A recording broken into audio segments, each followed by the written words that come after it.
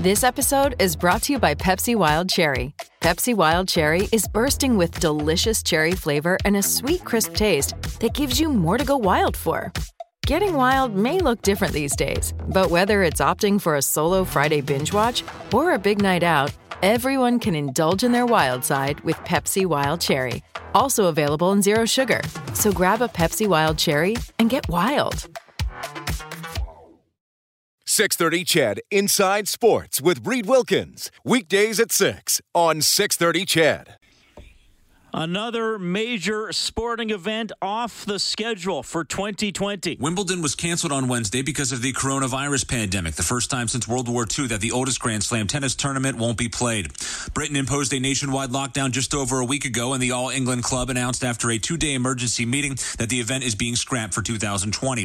That had not happened since 1945. Wimbledon was scheduled to be played from June 29th through July 12th. Also Wednesday, the ATP and WTA announced that the men's and women's pro tours would be suspended until at least July 13th, bringing the number of elite tennis tournaments affected by the coronavirus to more than 30. I'm Josh Roundtree.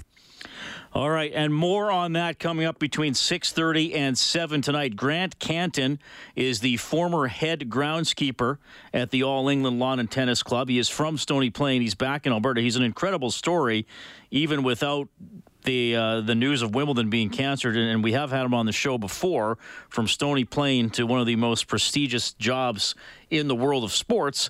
So he's going to give us some perspective on this. He did step away from Wimbledon in 2018. That is coming up between 6:30 and 7 tonight. In a couple of minutes, we will welcome Edmonton Oilers forward Josh Archibald to the show. Also tonight, in about an hour, we'll be joined by former Edmonton Oiler and player with many teams in the National Hockey League, Jason Chimera, is going to check in tonight. I always encourage you to interact with me if you feel the urge to do so. 780-496-0063 is the number to both call and text. You can also email insidesports@630ched.com. My name is Reed Wilkins. Kellen Kennedy is our studio operator this evening. Kellen, first of all, good to see you. Good to see you too, Reed. We are a comfortable distance away here through a window. The other night, I guess it probably would have been Monday, because it wasn't yesterday, and today is Wednesday. So it would have been Monday. We somehow started talking about VHS tapes and VHS machines. Yeah, it's because I ordered a VCR, that's why. But first of all, I should follow up on that. Has that arrived? It has not arrived. It's due to arrive early next week. The suspense is almost too much for me. I will post on social media when it shows up. Oh, please do. I will. Can you bring it into work? Maybe we can profile the machine, do a little video. Do an interview with the machine. What type of machine did you get? It's an LG.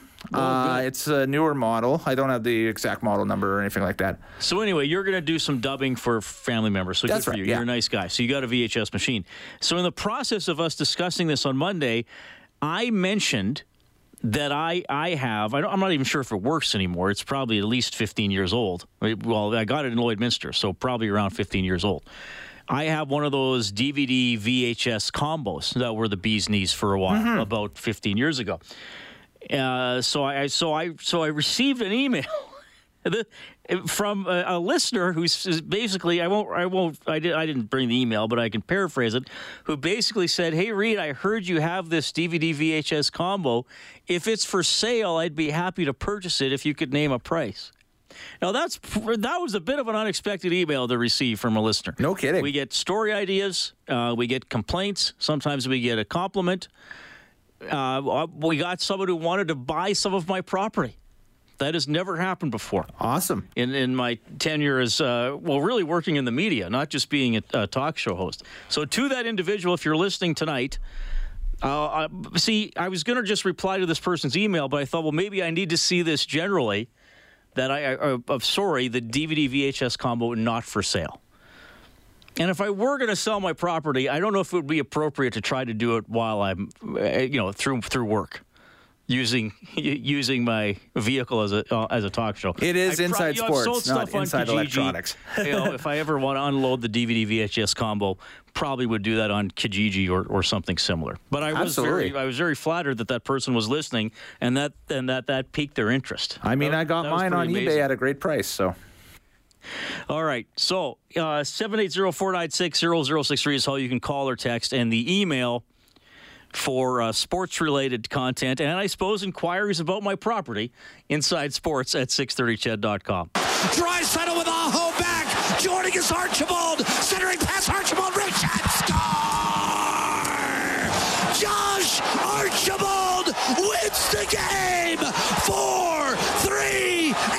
Edmonton in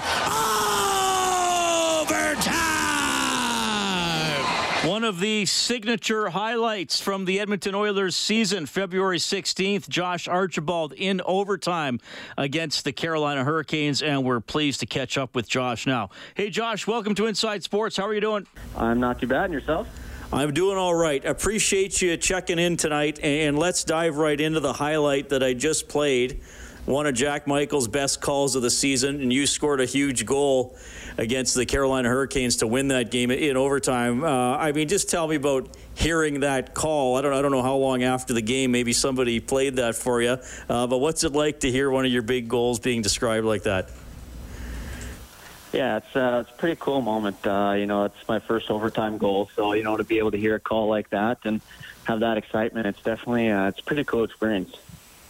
Well, see, and it's going to be interesting for you guys. Jack's around the team. He's interviewing you guys. You see him all the time, but you never actually get to hear him work. So you actually get to hear a little bit of what he actually does while you guys are doing your jobs.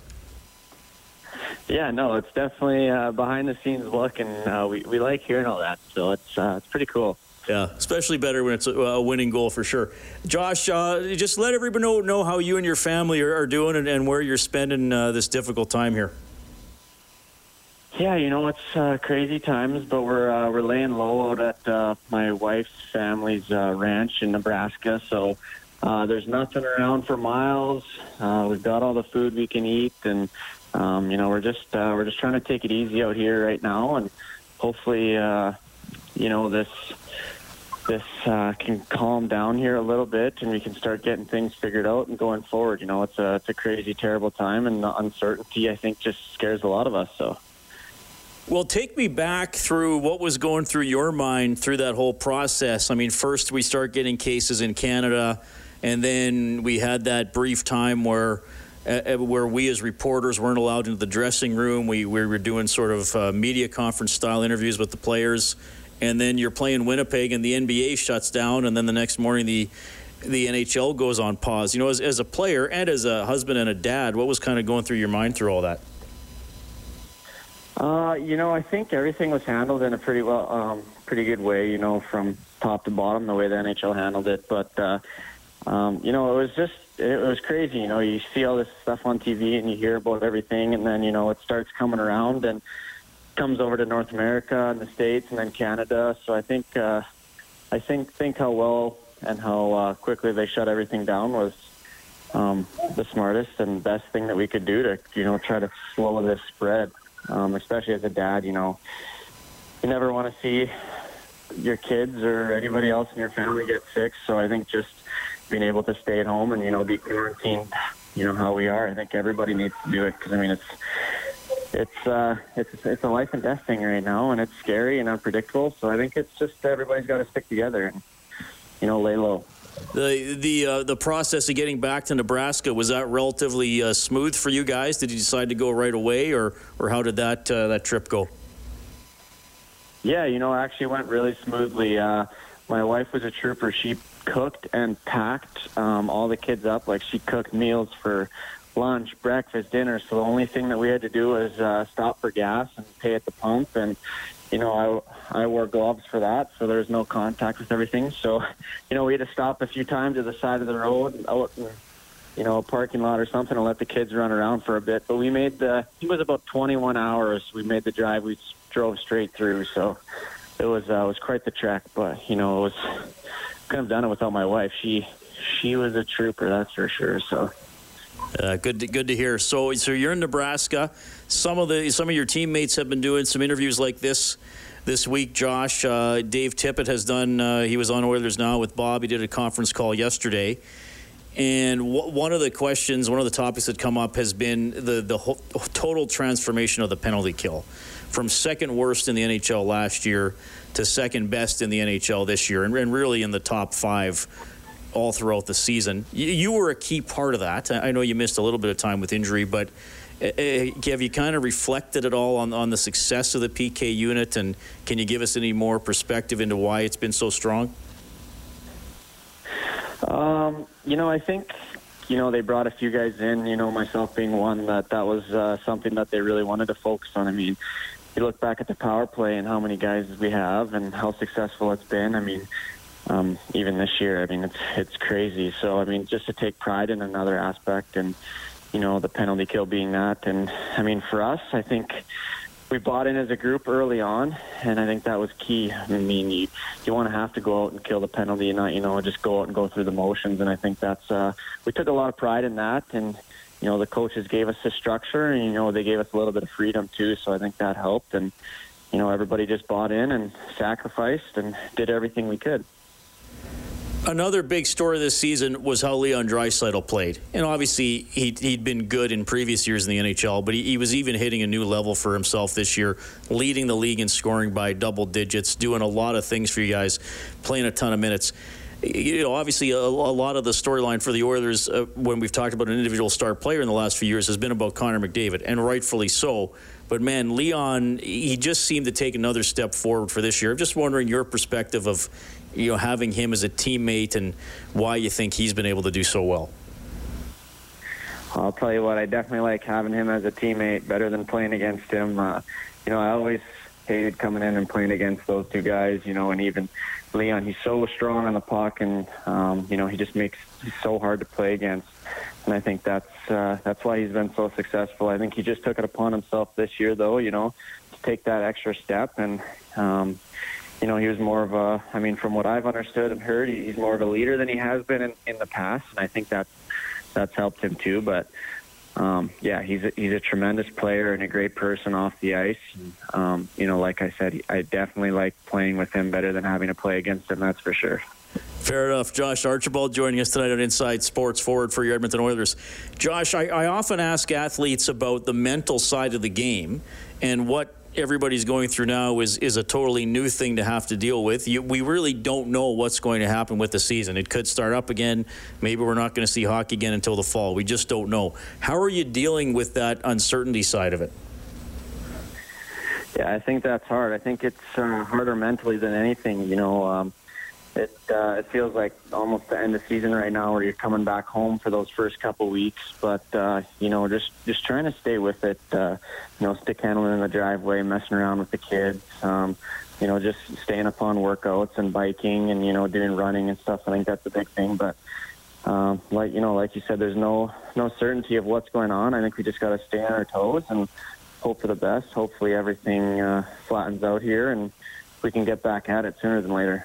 Do you stay in touch with a lot of teammates? Do you try to, you know, keep updated on everybody and keep close?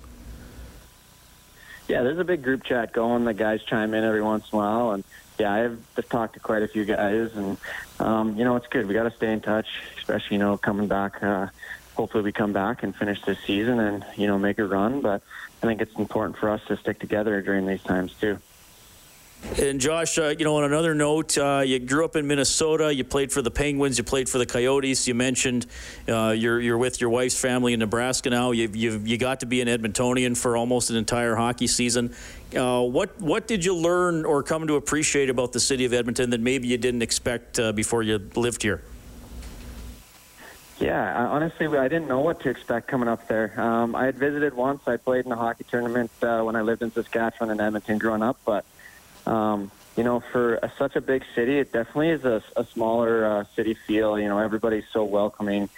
You know, the fans are great. The communities are great.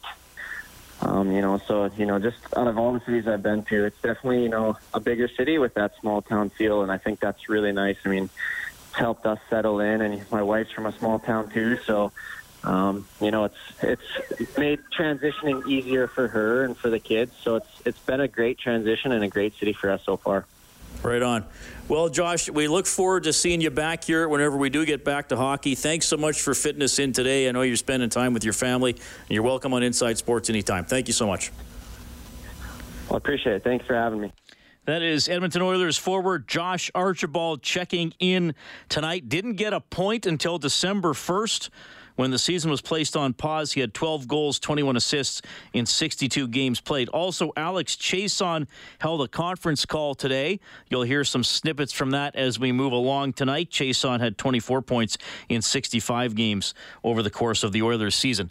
It is 6:21. Don't forget, between 6:30 and 7 tonight, Grant Canton from Stony Plain used to be the head groundskeeper at Wimbledon. He will tell you what he thinks of the tennis event being canceled for the first time since 1945. Back after the break.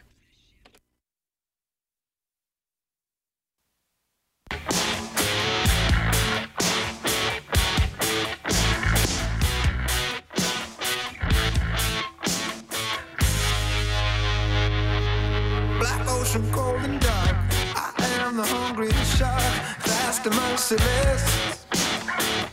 This is a good track, Kellen. First time I heard it was on this show. Lydia by Great. Highly Suspect. Now, this is one of those songs that has a couple naughty words later on in the song, but we don't play it long enough to get to that. Great riff. Is it Hermit that has been regularly texting suggestions for songs coming back from commercial? The Hermit. The Hermit. The Hermit. That's his handle on the text line. Well, it could be his actual name. Like the Reed Wilkins. Well, no, like that could be Hermit's actual name. Okay. Maybe his legal name is The Hermit. Anyway, 780-496-0063. If you would like to hear a song coming back from commercial, we'll try to play it, because why not? So we want to make you happy. That's our number one goal here on Inside Sports. Don't forget, Bob Stauffer, Oilers Now, every day from noon to 2 here on 6:30. CHED, his scheduled guests tomorrow, Louis DeBrusque and Brian Burke, both of those gentlemen always entertaining. The COVID-19 numbers today, I know you've been hearing this in the news. I just do want to update them. 117 new cases today, a lot more tests being done in the last couple of days, so that's why they found a lot of cases. 871 total positives in Alberta. There are 718 current cases, because I subtracted the people who have unfortunately passed away and also those who have recovered. So 718 current cases in Alberta, up from 625 yesterday. Alex Chiasson spoke to the assembled media today on a conference call and was asked about how this pause in action is affecting the Oilers' momentum. You look at the time we were at in the season, a lot of teams are dealing with injuries. There's, some teams that are fighting for playoff spots. Some teams are trying to solidify their team, make sure they're feeling good about themselves. It's hard. It feels like everyone's going to start whatever schedule, whatever decision the league makes. Everyone's kind of starting at the same point, so that's going to be on us. We're a professional athlete. Got to make sure you prepare, and it's not easy, but it is what it is, and you got to deal with the situation as best as you can. And I hope, at least for my point of view, I hope our team gets a chance to go and play. I think we've earned that as a team. We've played some good hockey, and hopefully when this is all over, sports in general, maybe good for the community, for the fans in North America, or really around the world. A little bit there from Alex Chiasson of your Edmonton Oilers. We're back after the 6:30 news with Grant Canton, former head groundskeeper at Wimbledon. All right, welcome back to Inside Sports on Eskimos and Oilers Radio 630 CHED. My name is Reed Wilkins. Really appreciate that you are tuning in tonight. Wimbledon canceled. It was supposed to be June 29th to July 12th. It's off the calendar. Canceled for the first time since 1945. The first time since 1877 that we will not have a Wimbledon in a time of peace. And I'm pleased to welcome back to the show a man who was a groundskeeper at Wimbledon for, I want to say 17 years. Grant Canton is on the show. Was it 17 years you were there, Grant? Hi, Reed. Yes, that's correct. 17 years. And you stepped away in 2018, so you had a pretty long tenure there. We met a few years ago, and we've been in touch off and on since then. So I'm glad to have you on the show again. And I want to get into your story, because it is very unique. But let's start with the news of the day, Grant. And I said this earlier in the show. What struck me about this was that they came out and said canceled. They didn't say postponed like the Masters and the Kentucky Derby and the Boston Marathon have. They said, we already know we need to cancel it. From your perspective, why was that the decision here? Well, tennis, unlike other sports, is very, very complicated with travel. It's played all over the world, many, many different events in dozens of countries. So it's not like the NHL or the NBA. But as soon as Indian Wells canceled their tournament, I knew straight away that if this was still going on, Wimbledon would cancel theirs. The main thing is, when would you play it? There was a lot of talk of we could play it in the fall, but the U.S. Open ends on September 12th, and the French Open has moved their tournament to September 25th. So realistically, you either have to start playing in mid-August or October, which is more likely the scenario. The problem is the days are just getting too short. And with such a huge event, you wouldn't be able to squeeze in your matches. You would have to probably finish play by 6 o'clock every evening instead of 10 o'clock. Then there's the other important piece of the renovations. You'd have to get the grass fixed for the following year. So logistically, it was an absolute nightmare. So I'm not surprised by this call, and I agree it's the right call. Yeah, well, so you mentioned obviously the daylight, which we know all about here in this part of the world, the discrepancy we have from winter to summer. And I mean, from your perspective as being a groundskeeper there, and look, Grant, I realize this, if I'm off base here, this might sound like a totally stupid question, but you're the expert. Is that, is when Wimbledon's usually, late June into July, is that the golden time to have the grass in peak condition? It is, and historically, Wimbledon was always 2 weeks after the French Open, which is on a completely different surface, which is clay. Mm-hmm. So a few years ago, they made the 3 week gap. But Wimbledon is definitely a summertime event. It has to be. You could play till almost 10 o'clock at night. Yes, they have 2 stadiums with 2 roofs in there now, but you're looking at over 600 matches to play. So I said in an earlier interview, do you cancel the juniors event? Do you cancel the wheelchair event? Do you make the men's tennis best of 3 sets and best of 5? It's not a Wimbledon thing to do, to not include everybody. And as soon as Wimbledon also said that they would not play behind closed doors, it's a spectator event, then I definitely knew it wasn't going to happen. Wimbledon is either all or nothing. It is a huge spectator event. That's what makes them such a great global sporting event. So to do it kind of half-assed wouldn't work. Yeah, well, and that's the thing for a lot of these events, Grant, that leagues and events are saying, well, okay, we've considered playing without fans. That just would seem so weird to go to an NHL game, NBA game without fans. I think for the players and even the people watching on TV, even if people watched on TV, it would just seem so different without fans. I can't imagine Federer and Djokovic or Nadal or whoever walking out to center court and there's 20 people there, just the officials. I mean, how would they? I don't even know if they would know how to play under those circumstances. Well, yeah, exactly. It'd be kind of like Connor McDavid lived in the Stanley Cup this spring, and nobody there to see it. So, but I think in today, even small things like the ball kids. Summertime is their time off school. If they did have this in October, well, all those kids would be back in school. And Wimbledon always had ball kids between 13 and 14 years old. That's a historic thing they do. Where would you come up with 400 kids for that? So, it's kind of a shock to the system, and I honestly don't know what's going to pan out there for the next few months. The guys I know are still having to cut the grass. Grass never knows what day it is. It still keeps growing. So there's a skeleton crew in there keeping the courts prepared. Once this is over with, the members, if there's still time in the year, the members will play on the grass courts. And but it's nobody's expected this. This is the first, right? Can you just maybe give us your emotional reaction? I mean, 17 years. This was a big part of your, and you have the type of job, it's not a 9-to-5 job. I mean, that was a lot of your life revolved around. It was 24 hours a day. It really was. You think about it laying in bed, and I still stay in contact with a lot of people over there. I follow the UK news religiously, and boy, they're still going through a tough time right now. I just read today, another 563 dead in one day. So they're really getting it bad over there. And but the main thing is this whole sporting world is what's the number one thing is let's make sure everybody's safe. Sport is definitely can come second. It's a shame this has never happened. Nobody's used to it, but ultimately everybody needs to be safe. And if everybody's in this together, we can get over it quicker and get back to normal. Grant Canton joining us tonight on Inside Sports, former head groundskeeper at the All England Lawn and Tennis Club. Of course, we generally call it Wimbledon here on this side of the pond. Grant, let's go back a little bit, because I mentioned and I know you've been on before and there's been articles written about you, but there's still a lot of people that don't know your story. Because I mentioned to a couple of people, Grant Canton is coming on. He used to be the head groundskeeper in Wimbledon, and I got these looks like, how do you possibly know this guy? And I was like, well, he's from Stony Plain. How could I not know? So let's start. Take us back to the beginning of this journey. How do you even take step number one on the path to being a groundskeeper?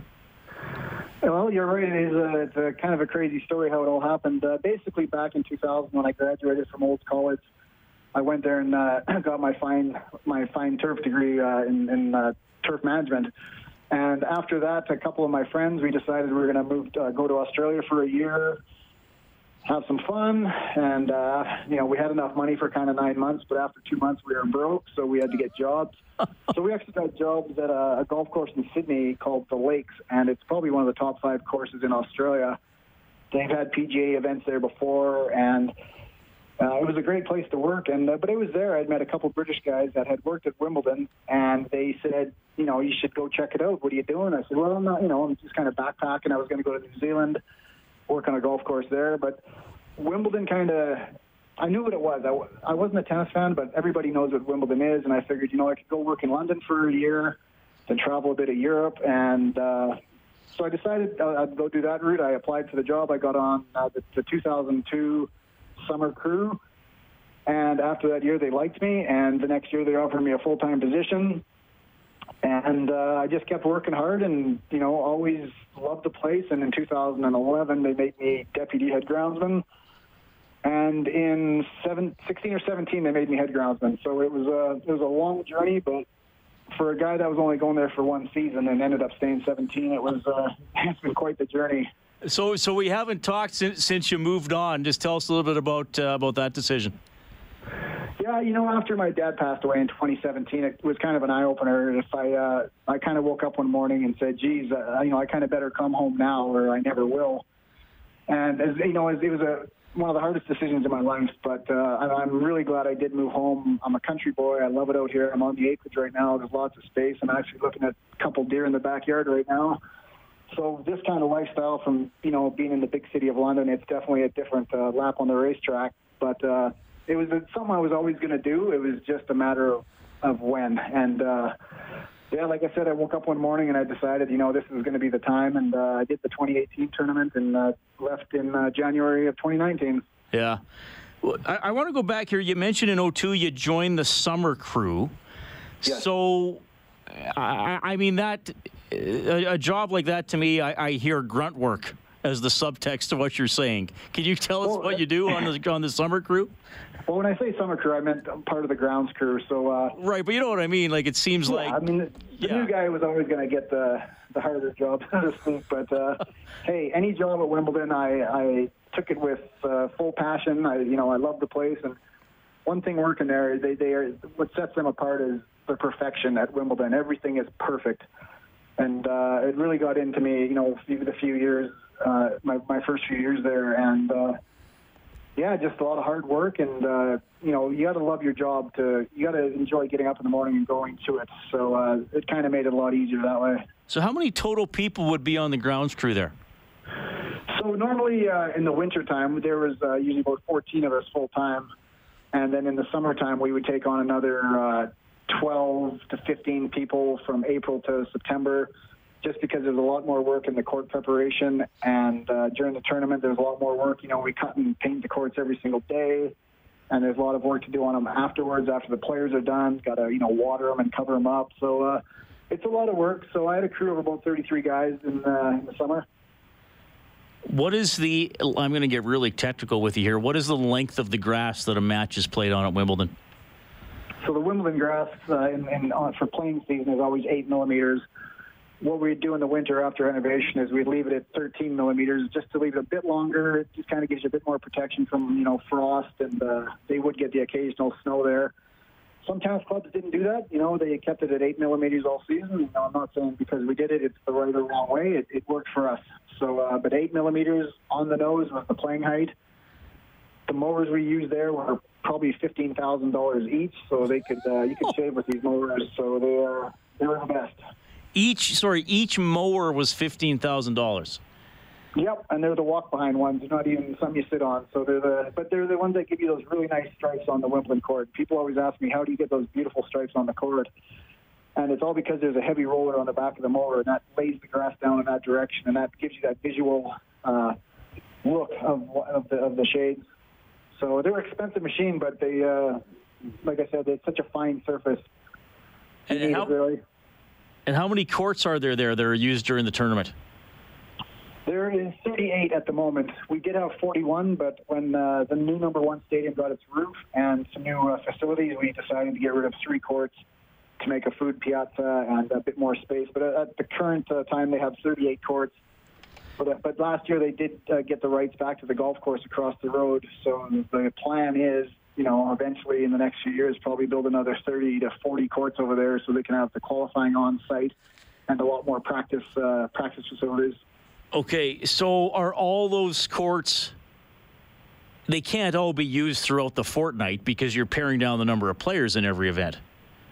Well, 18 of them are championship courts. Okay. And 21 of them are practice courts.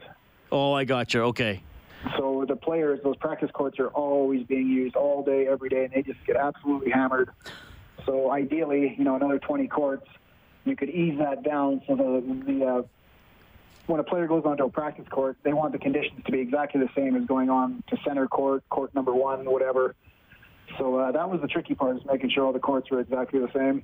Oh, geez, I guess it would be. Okay, so for you guys must have to do a lot of work then late at night or even overnight on the grounds crew? Yeah, basically what happens after a day's play on the courts is the baselines will get swept. And we've got these kind of big vacuums that'll pick up all the fluffy dead grass. Once that's done, we will read the moisture readings from every court. We have a company that comes around and does all the hardness readings on the courts every morning, and in the afternoon we would get those readings to say this court's getting a little bit harder than the others, so we decided on maybe giving an extra sweep of water. So basically at the end of the day, we want to make sure all the courts are the exact same hardness. But the tricky part there was some courts were stadiums, some were out the open, some had shade, some were 80 years old, some were 10 years old, so they all had different characteristics. So they all were playing differently. Our job was to make sure they were all the same, and that's where it becomes tricky. Yeah, I mean, it sounds like you're trying to put down a puzzle, but the pieces change every day. Exactly, but the good thing about doing it year after year is you get to know the courts really well. You know which courts are going to firm up quicker. You know which ones are going to suffer from the shade. So you kind of know what the numbers are going to be before you get them. So that's half the battle. Like any golf course superintendent will tell you, knowing your greens and your fairways are half the battle. So when the tournament is in the summer, and then so this year it would have been, what are the dates again? It would have ended July 12th. What would have been, assuming everything was normal and we were playing, assuming Wimbledon ended July 12th, what would have happened on July 13th? Did the members go right back out and play, or do you got to put a whole bunch of stuff back together? No, the 13th is a day that's closed to the members. We would come in, though, and usually the champion would be in doing interviews. And once in a while, they'll do a team photo with the staff, which is a nice thing to do. But honestly, the next Tuesday, the members are back playing, but the big strip out is happening. It takes a good month, 5-6 weeks to strip everything out of there. All the marquees, all the tents, all the scoreboards, all the things that are put in place for Wimbledon, that all has to get stripped out.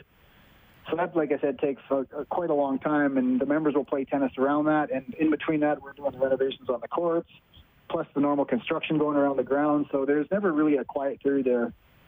What about over the winter, though?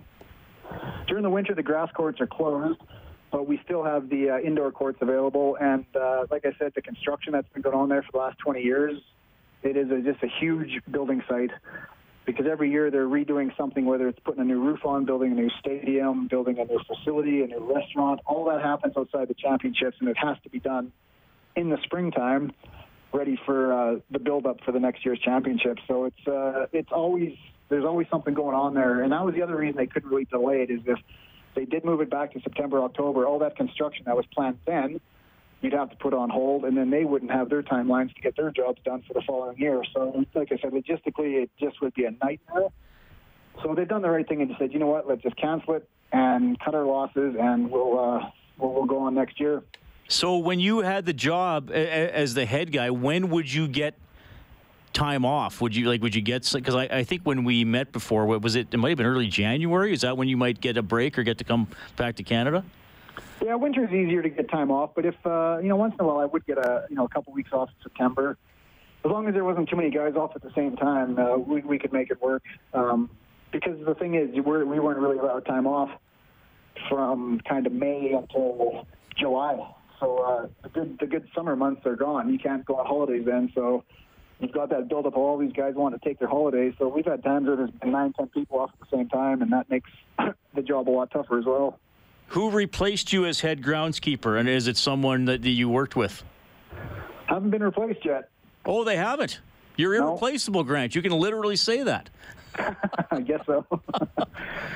It's a tough position. There's not many guys out there that are, grass tennis guys. I mean, it's similar to golf. There's also a lot of differences, but we're taking their time, get the right person in. But I stay in contact with those guys, so it's. But they're doing fine. They had a great year this year, and it's a very successful tournament. So good on them. Grant Canton joining us, native of Stony Plain. He's back in Alberta now after 17 years working on it as a groundskeeper at Wimbledon, including a couple of years as the head guy. You gave a great quote earlier that the acreage near Stony Plain is different. I think you said a different pace around the lap around the racetrack than it was in London. But I mean, what must have been an incredible experience to live in London? Can you give us some highs and lows of living in a city like that? Yeah, I mean, it's one thing is I'm a huge music fan, and London would get every single band, no matter how big or small they were. That I really enjoyed. Getting around was easy. You just jump on the tube or a bus, and you can get around quite easily. So if you're out having a night out, you could get home quite easily. Living out north of Stony Plain is a bit tougher. You'd have to get someone to drive you. But it was weird, living in my small little flat in London for 17 years It was weird, but I got used to it. So now I'm out on the acreage. There's so much space, and it's quiet, and there's not people, and just everywhere around you. So it's I certainly prefer it. But it was a nice time in my life of living in the big city and doing all that. So, but I prefer the acreage north of Stony Plains any day. How big was your flat in London? Oh, it was just a little 2-bedroom place. I don't even know the square footage, but okay. I called it my shoebox. Right. Okay. I know you're an Oilers fan. What's it been like actually being able to watch the games, at 7 p.m. when they normally start, not overnight or whatever?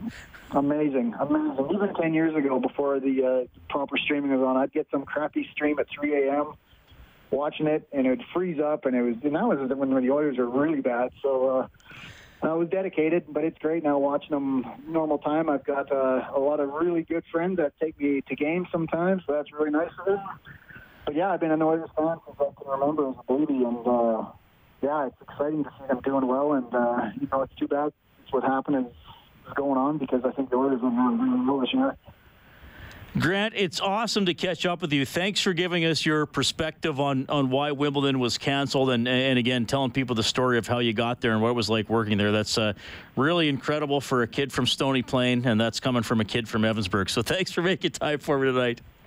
Hey, Reed, no problem. And earlier when you were talking to Josh about Jack's great call, if you got time later in the show, if you could play Jack's call of the Talbot-Smith fight, I mean, that was a doozer. That was one of the best calls I've ever heard in hockey. So if you got time to slip that in, that would be amazing. Oh, I think I know where it is in the file. We'll take a break here, and we'll get it on for you when we come back, Grant. Thank you so much.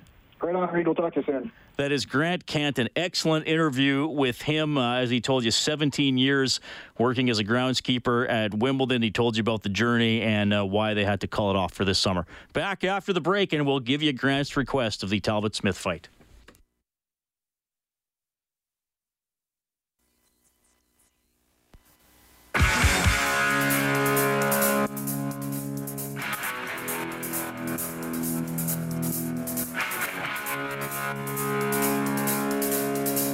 From behind, and now we've got a wild scrum with fights breaking out all over the place. Mangiapane and Jason brakes on.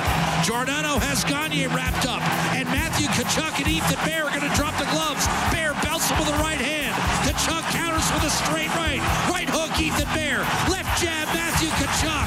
And now we're going to have a goalie fight. Bear throws a right hand. Here comes Cam Talbot and Mike Smith. They're going to go at center ice. Talbot short with the right hand. Smith, 3 clubbing right hands. Right hand Talbot. Big right-handed shot from Mike Smith. This is the Battle of Alberta we've been waiting for 3 decades. There it is for Grant Canton. Former Oiler Jason Chimera when we get back.